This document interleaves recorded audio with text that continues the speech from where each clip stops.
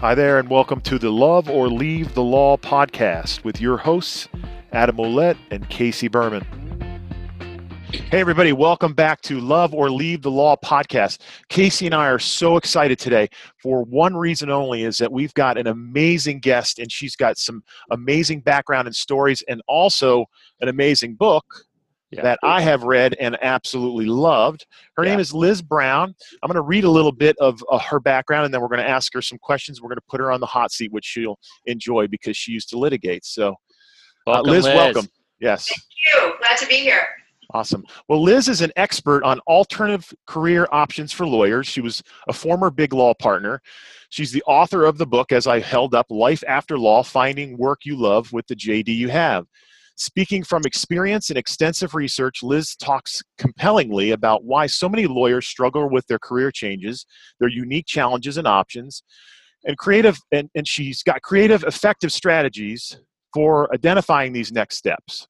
Her preferred skills theory helps lawyers reconsider their career options by reframing their talents using the 30X lawyers profiled in her Life After Law. And one of the things we're going to talk about today, everybody, is the path that some of these people that she's worked with and knows, the path that they had out of the law, and understanding that it is a possibility and a capability for you to leave the law if you want.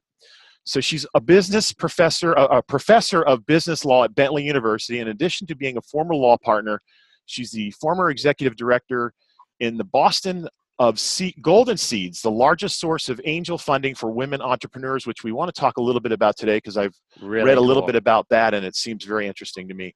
She graduated from Harvard College and Harvard Law School and has practiced in San Francisco, London, and Boston, advising senior executives at Fortune 500 companies on legal strategies and managing multi-million-dollar cases from inception to successful resolution. She can be found at lizbrownjd.com, and we'll flash it up on the screen for you so you guys can check out her website. So thank you, Liz, for being here with us. Thank you. I'm so excited to be here. Hey everyone, Casey here, and I just want to add one more to your resume, Liz, you may not know, but a big inspiration to me and Leave Law Behind. As everyone knows, I'm at leavelawbehind.com helping people leave the law and find alternative careers. And when I read your book, I realized this little blog I was creating was not isolated in its own world in my own head, that there were other people who had, Professor Dershowitz as a reviewer and real life stuff. And I think when you wrote your book and really went out there with that courageous step to do so, I think for people like me, it said, okay, not only is this possible, which I knew it was because I had done it, but that it's becoming more mainstream. There's other people writing about it. And just the work that you've done was a huge inspiration to me. So I'm so happy you're on the podcast with us. So thank you for joining us.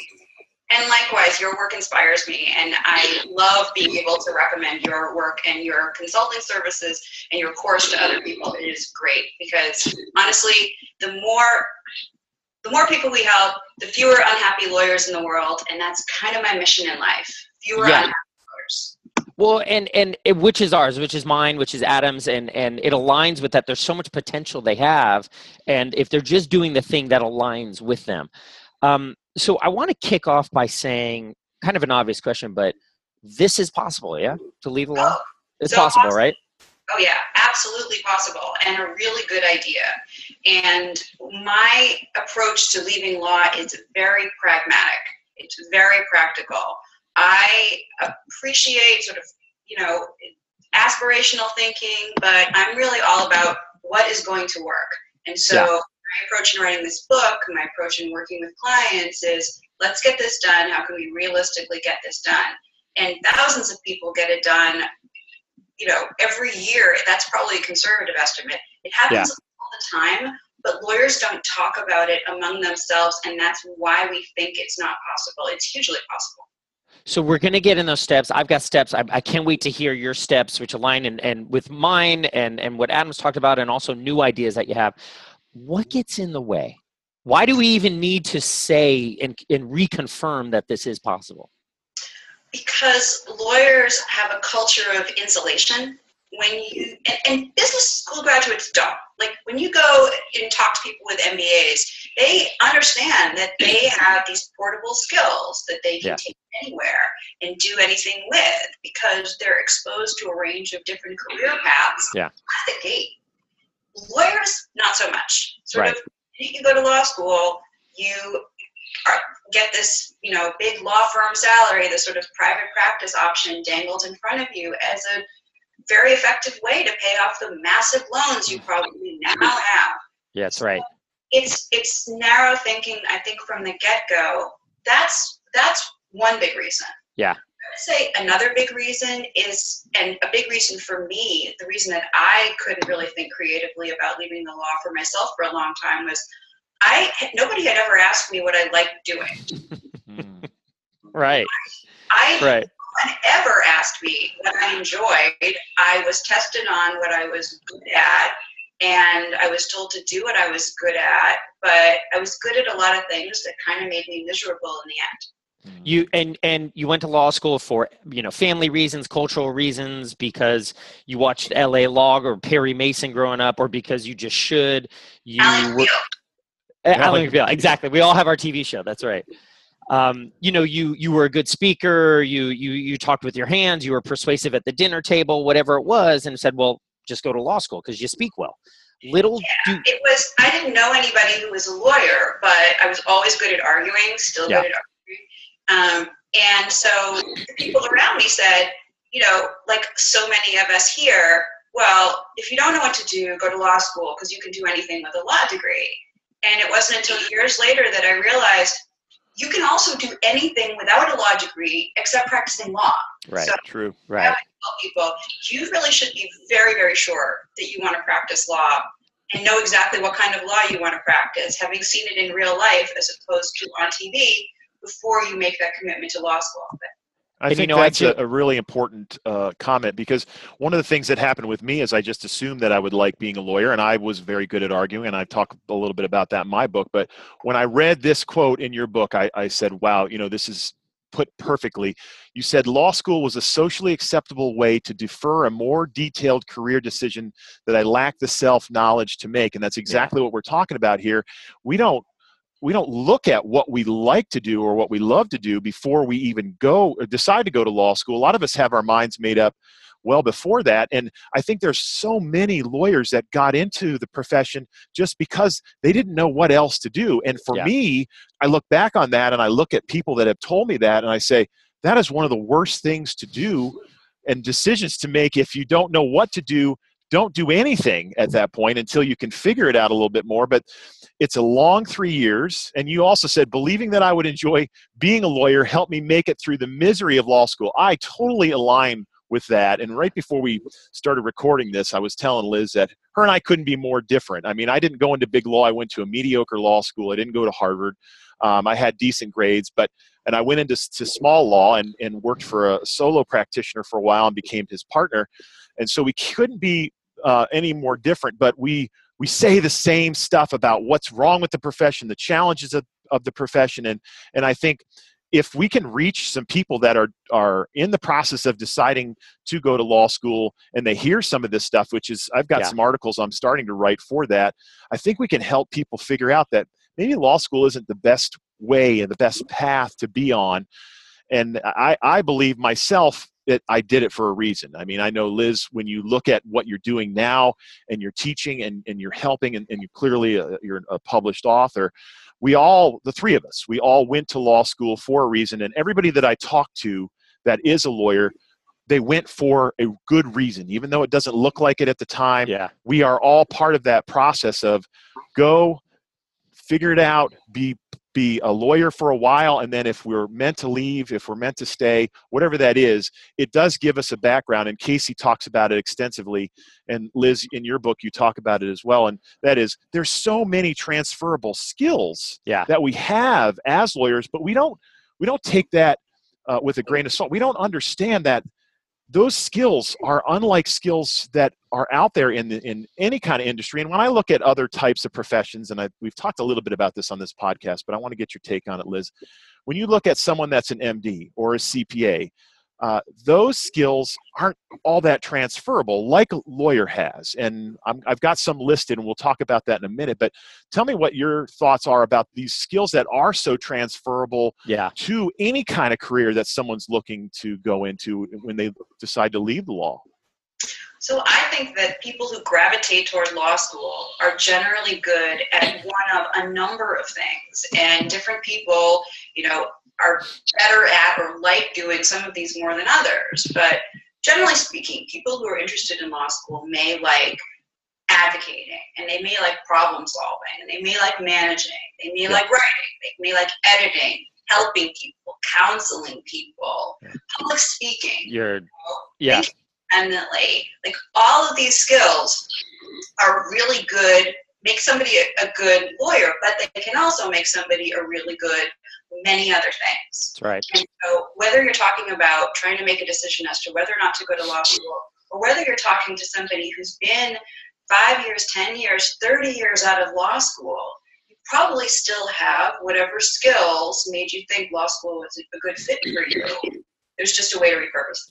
The first obstacle you mentioned was just, well, what else could I do? I just have legal skills, and these portable skills or transferable skills, there are just so many. I mean, if you think about being the adult in the room, or upselling clients, or taking all these disparate pieces of information and weaving them into a story and a narrative for a judge or a partner, I mean, that's needed in consulting. It's needed in PR. It's needed in content marketing. We could go on. And I think another issue that lawyers have, so the good news is there is so many great skills that we have as attorneys that can be transferable elsewhere. I think the bad news is we're so myopic. We only hang out with other attorneys. We don't really know we know what a CEO is at a business, but we don't really know much else out there.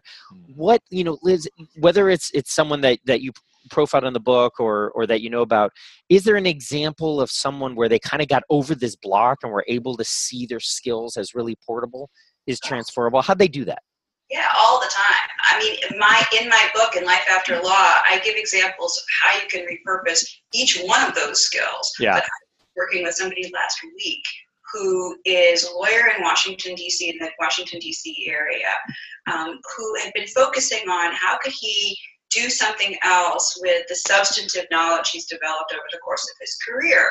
But when we talked about what experiences he really enjoyed, he talked about work he had done with his kids, Boy Scout troop. And we talked about work he had done with his church group. And we talked about all these experiences that he had where it turned out that he was really good at mentoring and motivating other people. Yeah. And at some point during our conversations, I said to him, that would make you a really good manager. And it's like the light bulb went on. You guys have talked about light bulb moments. Yeah. And he really did enjoy the managing parts of his cases. But it's not only myopia. We have to focus on not being able to see the transferability of what we do. That's right.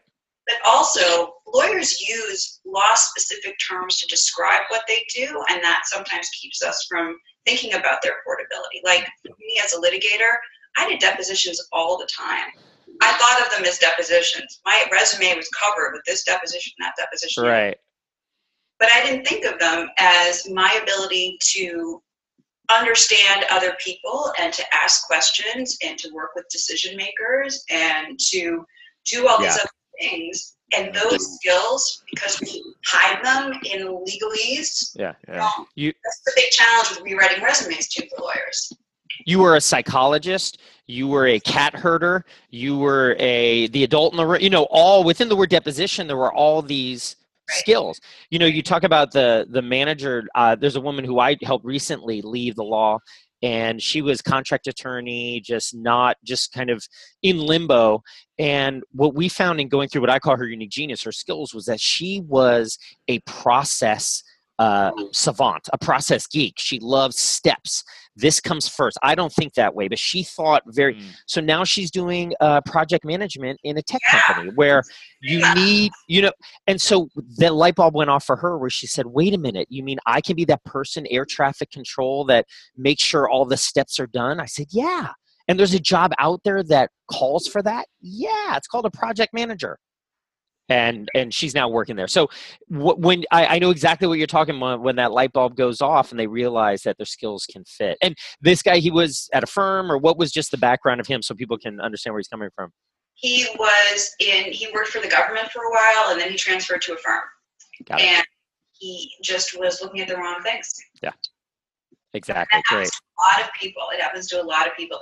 And that's why it sometimes really helps to talk to others who are outside the legal profession, people who are coaches or people who are, if you know the right questions to ask. Yeah. Talking to other people can really help open up a huge amount of information and these incredible new possibilities where there are job openings in so many different fields to capitalize on these. Right. Stuff. So Liz, let me ask you a question there, because one of the major obstacles I see in attorneys to go to our list here is they don't want to talk to other people. They don't want to admit it. They don't want to go to another attorney or a friend or have a cup of coffee. They don't want to say I'm unhappy. They don't want to say, hey, what else is out there? I have another client that I helped. We talked through things, and she finally went to coffee with a friend and said, I'm unhappy as a lawyer. I want to do something else. The friend said, who wasn't an attorney, I'm a legal recruiter for this big Fortune 500 company. I don't want to do it anymore. Lo and behold, she interviewed, and 30 days later, she's taking her friend's job who moved to someone else, and she's happy, and it's great. Why are attorneys so tight-lipped when it comes to saying they're unhappy, and how can they get over that? I think there's a cultural belief in law firms, in many law firms, in every law firm I've been at, and every law firm, where I've talked to people in, that if you admit you're unhappy, it's like an admission of failure. Yeah. Law, I think, is unique in that profession because other fields don't have the same kind of stigma about leaving. Right. In many lawyers' views, if you leave, it's because you can't cut it. Yeah. Or there's something wrong with you, not, you're wondering what else is out there. Most people, when they leave, they find that the minute they announce that they're leaving, people come into their office, close the door behind them. Yeah. Go on. Who's really happy? Right. I've networked a lot with lawyers over the years. Clearly, lawyers were some of my best influencers and people that referred me business. And when you're talking with a group, let's say 3, 4, 5 or more lawyers, and you're talking to them about whether they like the profession, they sugarcoat stuff. But when you get them one-on-one, they will bare their soul to you every time. And there isn't that many lawyers that I've met over the years, and I've networked with thousands of them, that really said to me, yes, I love the law. And it's interesting that a lot of those lawyers were estate planners. I'm not sure why. I don't know what it is about estate planning. Maybe it's because we don't have to deal with a lot of lawyers as estate planners. We're just dealing with clients. But it's funny how we want to hide from that, and we don't want anybody to know it. But if someone asks us one-on-one, we will admit to it. It's interesting. Yeah. I have met a lot of happy lawyers. I used to work with people who genuinely loved what they did, and I still have some of my best friends are happy lawyers. And there's no shame in that. Oh, no, not at all. Right. And that's great. I mean, we need people to do this work. We especially need happy lawyers and legal services and other, underserved areas of the law. But there should similarly be no shame in saying, I'm just as smart as anybody else here. I'm just as good a writer. I'm just as good a manager. I'm just as good a problem solver. But this particular situation isn't good for me. And I'm going to find somewhere else to handle. That's it. Well, in your book, you talk about the core legal skills: writing, advocacy, counseling, management, research, and you go into in depth the writers, the entrepreneurs, the artisans, the analysts. There is so much out there, even in the law, that most people don't realize, but there's so much that people can see and find outside of what this narrow focus is. And you talk about it, there's a narrow viewpoint where we have this identity that's so connected to being in the law, and Casey talks about this a lot too in his work, where we can't admit to ourselves that we went to law school, we actually learned what to do as a lawyer. We get to this point where we're comfortable with what we know, and we look at it and we say, man, there's got to be something else out there for us. But it's getting to that point, I think, where we admit to ourselves, like I did, I found lots of things about the law to love, and I could still be doing it. And I've talked to Casey at length about this. I could work 2-3 hours a day and make a really nice income because I had delegated everything I was doing for the most part, and other than bringing in clients and running the business. But I just got bored with that too. It's like there's something out there, but I had to get to the point where I made that decision. I just don't want to do this anymore. And that to me is the biggest problem for a lot of the people I talk to, where they just can't admit to themselves that maybe it's time to move on. And it's similar in relationships or partnerships and a lot of things in life, but it's coming to that realization that, you know what, I need to find this pathway out. And that's why I'm so happy to be here with both of you, because you both offer people structure on how to leave, which hasn't been before. I mean, when I first started looking at leaving, I was 5 years into the 20 years I've been practicing, and there was no one that's doing the work you're doing. So I applaud and thank you both for everything you're doing. Wow, that's really nice of you to say. I mean, I think that one of the things that's really important to realize is that you don't have to get to that brink where you feel like, I absolutely have to leave this minute in order to start figuring out your escape. Right. And in fact, the best time to start taking steps, and you can take steps toward figuring out what you want to do next while you're still practicing law. Right. That's the best way. Time to do it, right? You may think, I've got no time, I'm already working 2,000 hours a year. Okay. But you have half an hour a week, maybe 10 minutes a day while you're standing in line at Starbucks. Right. Think about these questions. If we can give you the right questions to be thinking about, then you can be laying the groundwork and have as much flexibility and freedom as to when to leave and how to leave as possible. I did it kind of the wrong way. I waited till I was on the brink of exhaustion with no plan at all. I really don't recommend that. I've been there, done that, Liz. I know where you're coming from. That's why when I read that in your book, I had read Tama Keeve's book too, This Time I Dance, because she was a lawyer as well. And I read that book a while back, and she's saying exactly the same things we're talking about. And you quote her in there, if you're this successful doing work you don't love, what could you do with work you actually love? Therein lies a distinction that really needs to be made. I mean, it's... And, I think what's great about your point there about doing it in conjunction and parallel with your current job is that there's this feeling I see with lawyers who want to leave that obviously they're very risk averse. They're risk averse people themselves. We are taught in law school to avoid and mitigate risk. That's the whole point, right? That's how we counsel. So professionally, we focus on it. And then there's this idea where, there's no net. I'm not going to leave. It's all or nothing. It's very black and white. And leaving the law is much more nuanced than that. I talk about doing it properly. There's a right way. There's a pragmatic way to do it. What are some thoughts there around whether it's thinking about it for a half hour in line at Starbucks or just meeting people incrementally for informational interviews? But what are some other tips where lawyers can kind of get this parallel path, feel comfortable with it, and kind of mitigate or reduce that all or nothing type of dynamic that I think prevents them from even getting started? So my approach to leaving the law involves a couple steps, and these steps can all be done while you're still working at your day job. And the first step that I recommend is pretty introspective, and it's really this. It's really figuring out what are your preferred skills, Casey, what you call your unique genius.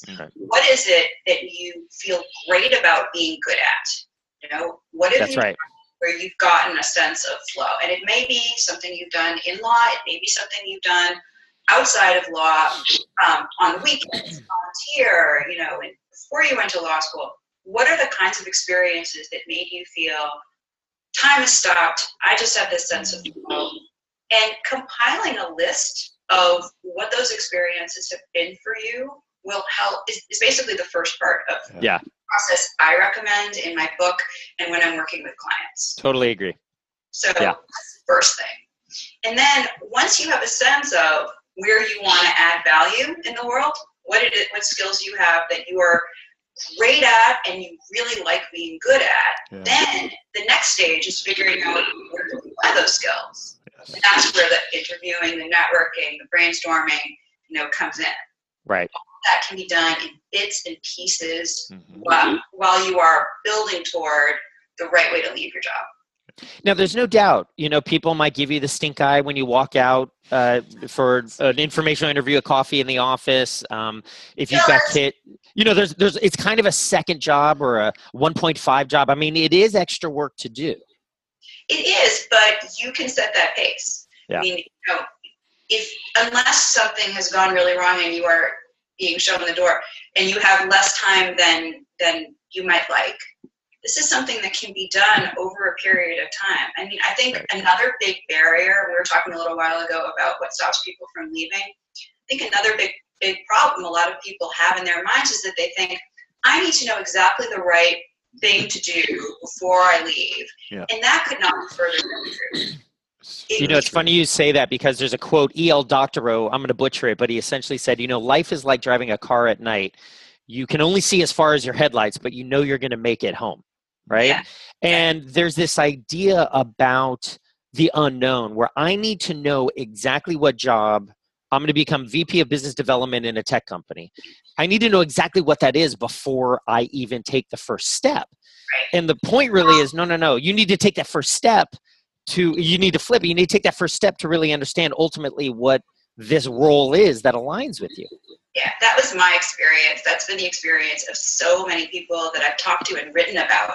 A lot of Life After Law is stories of people's transitions. But what more often happens, what's more realistic, is once you start taking the steps toward answering these questions, opportunities arise that you didn't know about. That's right. That's right. You know what to look for before. So every step you take leads you to things that you can't possibly anticipate from point zero. It's such a nugget what you just said right there. Yeah. No, go ahead. The thing is, I'm totally in alignment here. We've talked about this with other people, and even Gabe Rothman. You don't have to know exactly what you love or what you want to do in the long run. It's just taking that step to moving towards what you want, because all of us are on these pathways in our careers where sometimes we have 3, 4, 5, 10 different things that we end up doing. And Gabe said it so eloquently. Look, I had no clue, but I knew I just needed to start the process and move towards it. And it was a revelation to him, like, I don't need to wait until the perfect thing comes along, because a lot of times you won't know what that perfect thing is until you start to experience other types of careers or anything outside the law. And it's just moving. It's like that the 1,000-mile journey begins with the first step. That's what it eventually takes. It's just take a step towards something and doing the little things like you both talked about. I will also say that taking those steps is a really good strategy for risk-averse people. Yes. Because I am a risk-averse person. I think all three of us are. Yeah. I hate risk, please. So the way you ensure that your next career is going to be the right one is by taking it slowly and taking it step by step and figuring out and testing and thinking, what are the building blocks of this best new career for me? Yeah. What do I really want to do? And build a resume that capitalizes on what you want to emphasize. Yeah. But it's the experiences that you have already that are gratifying that are going to do two things. First, they're going to prove to you that you're a good fit for the next job that you want. And as importantly, maybe more importantly, they're going to help you persuade somebody else to give you that job. Just because you want to be in a new career doesn't mean that you get to automatically snap your fingers and do that unless you're going to be self-employed. So taking these steps, having this pragmatic approach makes you more hireable. That's right. And that's what you want, right? I think it's huge that, I'll talk to people as clients or I leave law behind, and there's many people I won't work with because they say, just tell me where I need to go. And my answer is, I don't know yet. We don't know where. And the reason I say that is because I want them to avoid leaving a job in the law they don't like for a job outside the law they still don't like. Exactly. So just because, again, VP of Business Development at a tech company, let's say, sounds very glamorous, it may not be for you. We have to have those thoughts, like you mentioned, the line of Starbucks, unique genius analysis, and so on, to really understand what jobs out there will align. And then to your point, Liz, that's where you feel really authentic. You feel sincere. So when you get in front of a hiring manager at a non-law job, one, you are extremely confident because you've done that work about that you think this role is really good for you. And two, instead of kind of being desperately like, please take me job, it's more of you're interviewing the company as well. You want to see if this company and role is really in alignment with you, because if not, don't take it. Yeah, you want to reduce as many unknowns as you possibly can before you get into that interview. And having this thoughtful approach, the step-by-step approach, is the way to reduce those unknowns for you and for them. Because the worst thing would be to leave law for a job that, that then you hate. Although that happens, they can be fixed. That's it. Well, and the way that I've done it is before you take the job, you kind of have a little bit of a BS test and you say, okay, is this really in alignment with me, this new non-law job? Not really. So then what is it? Is it 60% there, whatever it is? And then if you just feel comfortable, you say, look, this is a stepping stone out. I'm getting out. This is a segue. There's probably a better job down the road, but at least you're just being honest with yourself as to what sort of function this new job is going to do for you. Well, let's talk. Oh, go ahead, Liz. Sorry, go ahead. And hopefully in that transition job, you know what to focus on. You know what skills you need to build up for that next job. So you know what's there. And you're meeting new people, networking in this new area. It's that Petri dish we're doing. Yeah.